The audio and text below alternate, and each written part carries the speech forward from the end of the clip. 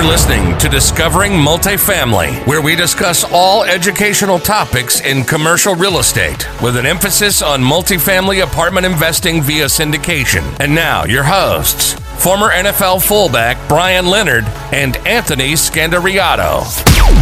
Hi, everybody. Welcome back to another episode of the Discovering Multifamily Podcast. I'm your host, Anthony Scandariato with Red Knight Properties. And today we have another special guest here with us, Vinny Fisher. Vinny is an entrepreneur and a best-selling author. He's got 20 years of experience growing a lot of different companies.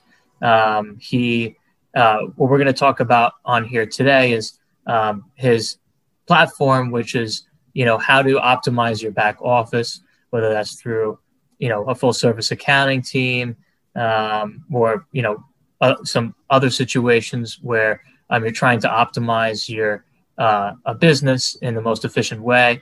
And Vinny has a lot of multifamily real estate experience as well. So figured to have him on the show as he'd be a good guest for it. And really excited to learn more about Vinny's platform. So Vinny, why don't you tell us a little bit about your platform? Well, thank you, Anthony, for having me as a guest. I look forward to the show.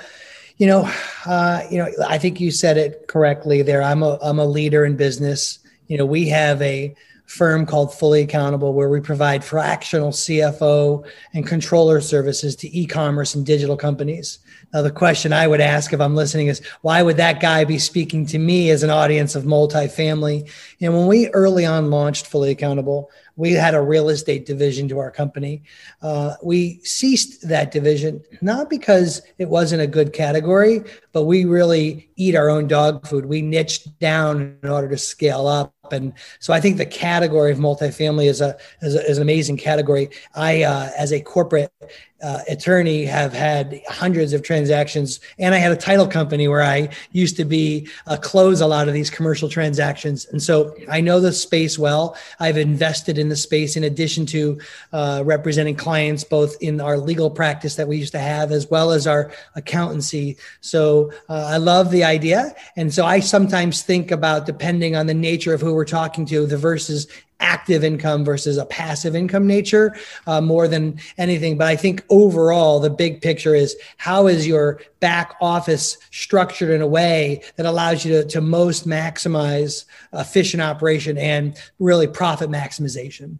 Sure. So let's talk about that for more of the active real estate operator audience who is listening or want to be active real estate operator. Yeah. So when you hear accounting, when you hear fractional CFO, back office, typically it means you have a property management company as well as your investment company. Is that correct, or is that a myth? I think both are true. I don't think it's the only scenario where you have that. I would say that what my advice early on is to any multifamily company is looking at the size of your structure and what time, money, and resources are you dedicating to your back office. And what I mean by that is, technology has really provided a great benefit to multifamily. What used to not exist was the tech stack that allowed you to really connect into top level accounting software, as well as to manage your resources. If you can invest in that internally, great. But with outsourced solutions out there that are specific even to the real estate industry, it's almost incumbent upon you, regardless of whether you have a management office or not, to really look to one of these outsourced functions. And we could really refer people into some of them that are quite good in the multifamily space, but it frees you up from dedicating resources that you otherwise may have dedicated internally. There are certain categories that I speak about in books we've written, where there are certain perfect categories that are ideal for outsourcing. One of those is a back office function of accountancy, where you can lean on experts and have your operational team adopt that outsourced piece into your operating team, almost frictionless.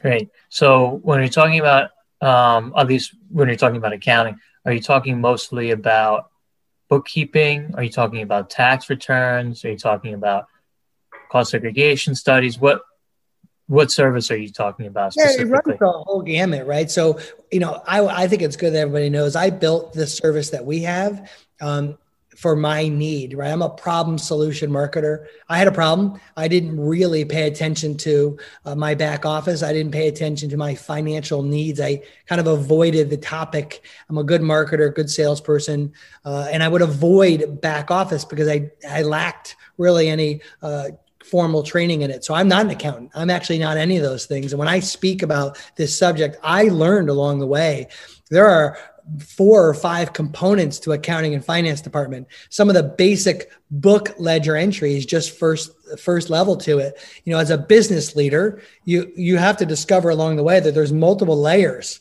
to this whole process. First off, there's 2 bites at the apple. There's the active operation of your operation, and it has its own component of expense and tax. And then there's you, the underlying taxpayer of whatever entity flows through to you. So when I speak about finance, I now realize you got to speak about the highest level of it, knowing that the lowest level are things you need based on the maturity of your operation. So one of the things I think people don't realize is less than 7% of all companies in North America actually do $1 million of annualized revenue and above. And so we're talking about a small class of people businesses that actually have this maturity level that goes into some depth of a more complex finance department and needs for certain things like cost segs or even things like a fractional CFO where you want an executive on your team. So it depends on the complexity of your organization. In the early days, if you're a smaller organization, you've got bigger fish to fry than you may about having a complex back office. But as you grow in size of revenue, you need to mature the complexities of your organization. And that's what I would have learned along my journey. And that's my advice that I'm giving to everybody. And so it's the long answer. And so we have a bunch of resources that we can give in the show notes that we want to help people along that journey to build their own office. And when they need so, go out and find outsourced fractionalized services that really allow them to expand that and stay lean. And most real estate companies can stay massively lean and not have a large team and do really 8 figures in revenue and above.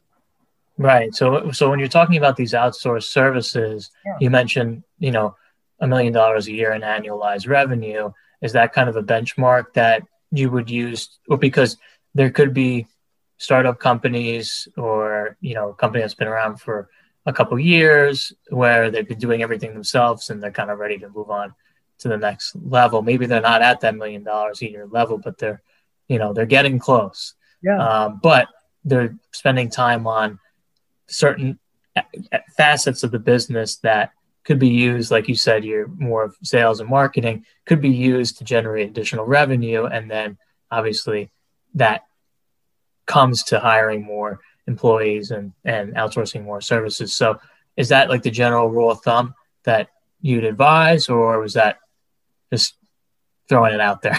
I for sure would advise that in the e-commerce and digital space.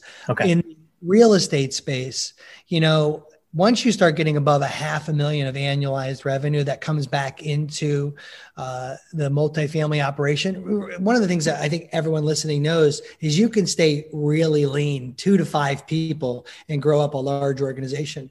Almost a rule of thumb would think if you could think like, the epicenter, the brain, the heartbeat of the company being those 2 or 3 or 4 people, well, then you could start outsourcing all other functions to good, competent vendors. And so I'd say in the real estate space, I'd start looking at that at $500,000 because your cost to having an expert on your team is such a better ratio than bringing those people onto your internal team. Sure. And that makes a lot of sense. So besides accounting functions, are there other facets that operators can outsource, such as marketing? What's the most common one seems to be accounting and finance. I mean, we've done that specifically, and it's worked out great, at least so far. Are there any other aspects that maybe, especially in the real estate industry, could kind of delegate outside of their internal? One of the things that a lot of multifamily companies do is they outsource the management of their properties to a company that does that. Not every multifamily has their own management team for managing the operations of the property. So that's an obvious thing that's been happening for a long time in this space, that it isn't a foregone conclusion that you have a management, an operating manager on the properties. You look to a company to do that. So that's an obvious.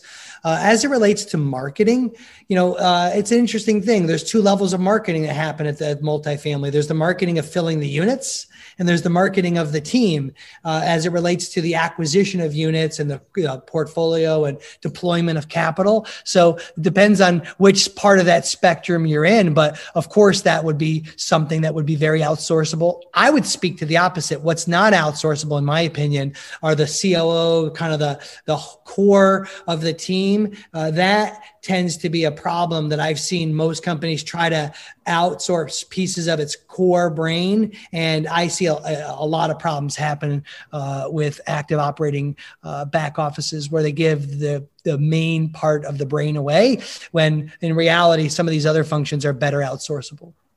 Sure. And that's why you see a lot of almost like companies that are mature, they sell, and then you have the original founder still on the board because the heart of the company's kind of gone.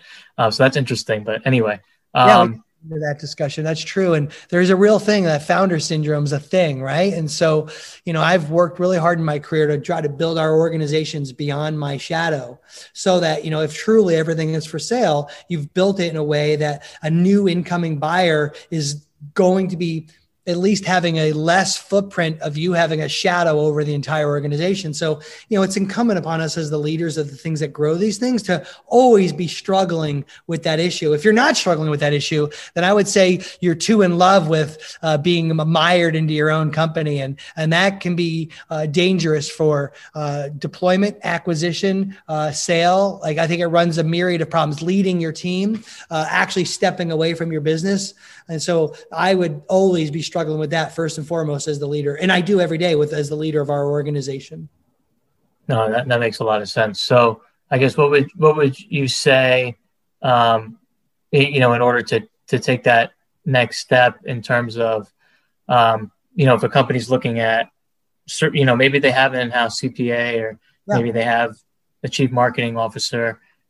Is it pretty much anybody who's not inside the core team to outsource, or at least not at least for small businesses, not within the, founding team to kind of outsource and delegate, to experts that may be working virtually, across the country, especially if you live where the company's based in a high cost area like New York. You can attract talent from, all over the place at a lower cost. It doesn't mean that they're any worse. They could be even better than some higher cost talent over here. So I guess what would be your advice for, let's say for a fractional CFO or accounting service to have the business owner be okay with almost a virtual, it's almost like a virtual service, but it's still it's still a team that's working on your company without being physically there.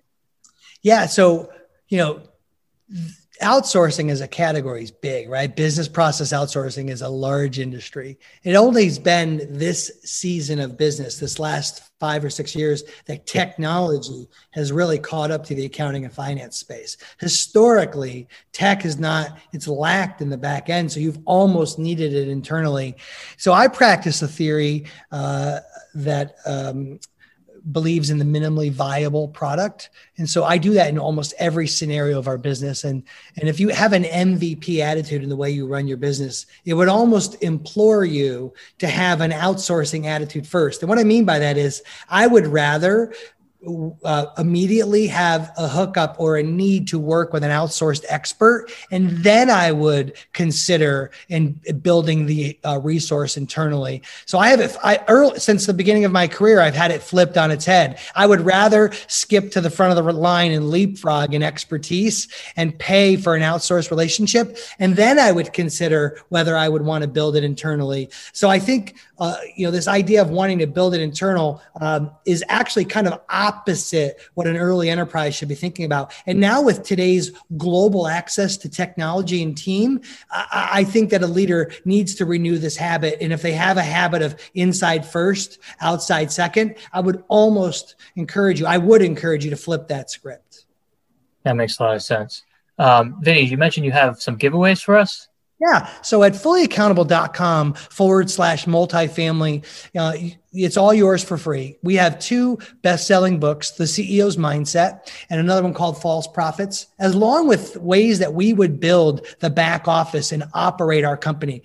Our whole goal here at Fully Accountable is so that you can do this. You can do this yourself. You can build all these things. And then there are ways to work with outsourced firms. And so we give you materials on how to go and make sure you're working with the one that belongs best fit for you. So for our audience listening, we're not a great fit because we don't like to work with multifamily, not because it isn't a category we like. It's because we decided to own another category, but there are really firms and we'll help you guide through that. But I think one of the best things I would encourage you to read is The CEO's Mindset. And I think you should grow as a leader. The first chapter is named after the book. It's so important that as you grow up in business maturity and your business grows around you, if you aren't actually challenging the habits that got you there and developing new ones, you're going to struggle with growing an enterprise bigger than your shadow. And so I highly encourage always to be battling the habits that got you to where you are today, because you're going to need new ones to push into a category where you haven't been before. And so my books are kind of a self-discovery of me doing that on a couple of 8-figure businesses that we've built. And one of them we exited. That book speaks a lot about one I tragically broke because of some of those old habits that I didn't break through, but we'd love for you to take advantage of those gifts with the link in the show notes. That's awesome. And how else can people find you, Vinny? I'm very accessible on social media. You can find me at Vinny Fisher, vinnyfisher.com, all the /Vinny Fisher handles. And you can just come to Fully Accountable. We created an email, we care at Fully Accountable. We love to get people hooked up into the right spot. We do a lot of work in real estate because our clients who are active in what they do love to take a little bit more of a passive approach in their real estate. So we would love to get you connected if this is an active category with you, with firms and people that we know that really are dialing deep the multifamily category. So, no request that goes unasked or answered. And so we're just here to help people really, truly thrive at doubling their profit margin. That's awesome. So I encourage everybody to go to Vinny's social media platforms, as well as to download the free ebook that Vinny's so graciously given our audience. And we really appreciate that.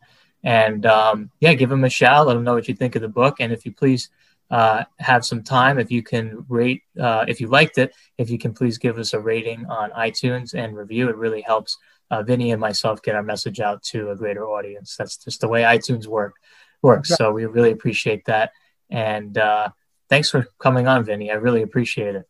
Anthony, thanks for having me. I'll tell you, I wish more dedicated professionals like yourself would just invest a little more time in helping the people around us. If we have a value proposition to help the people around us, it will come multiple fold back in return. And so I love when I see the entrepreneurial community investing and helping others and paying it forward, right? And doing what we're doing. So thanks for having me and giving me an opportunity to do the same. Totally agree. Thanks again, Vinny. All right, buddy. See you.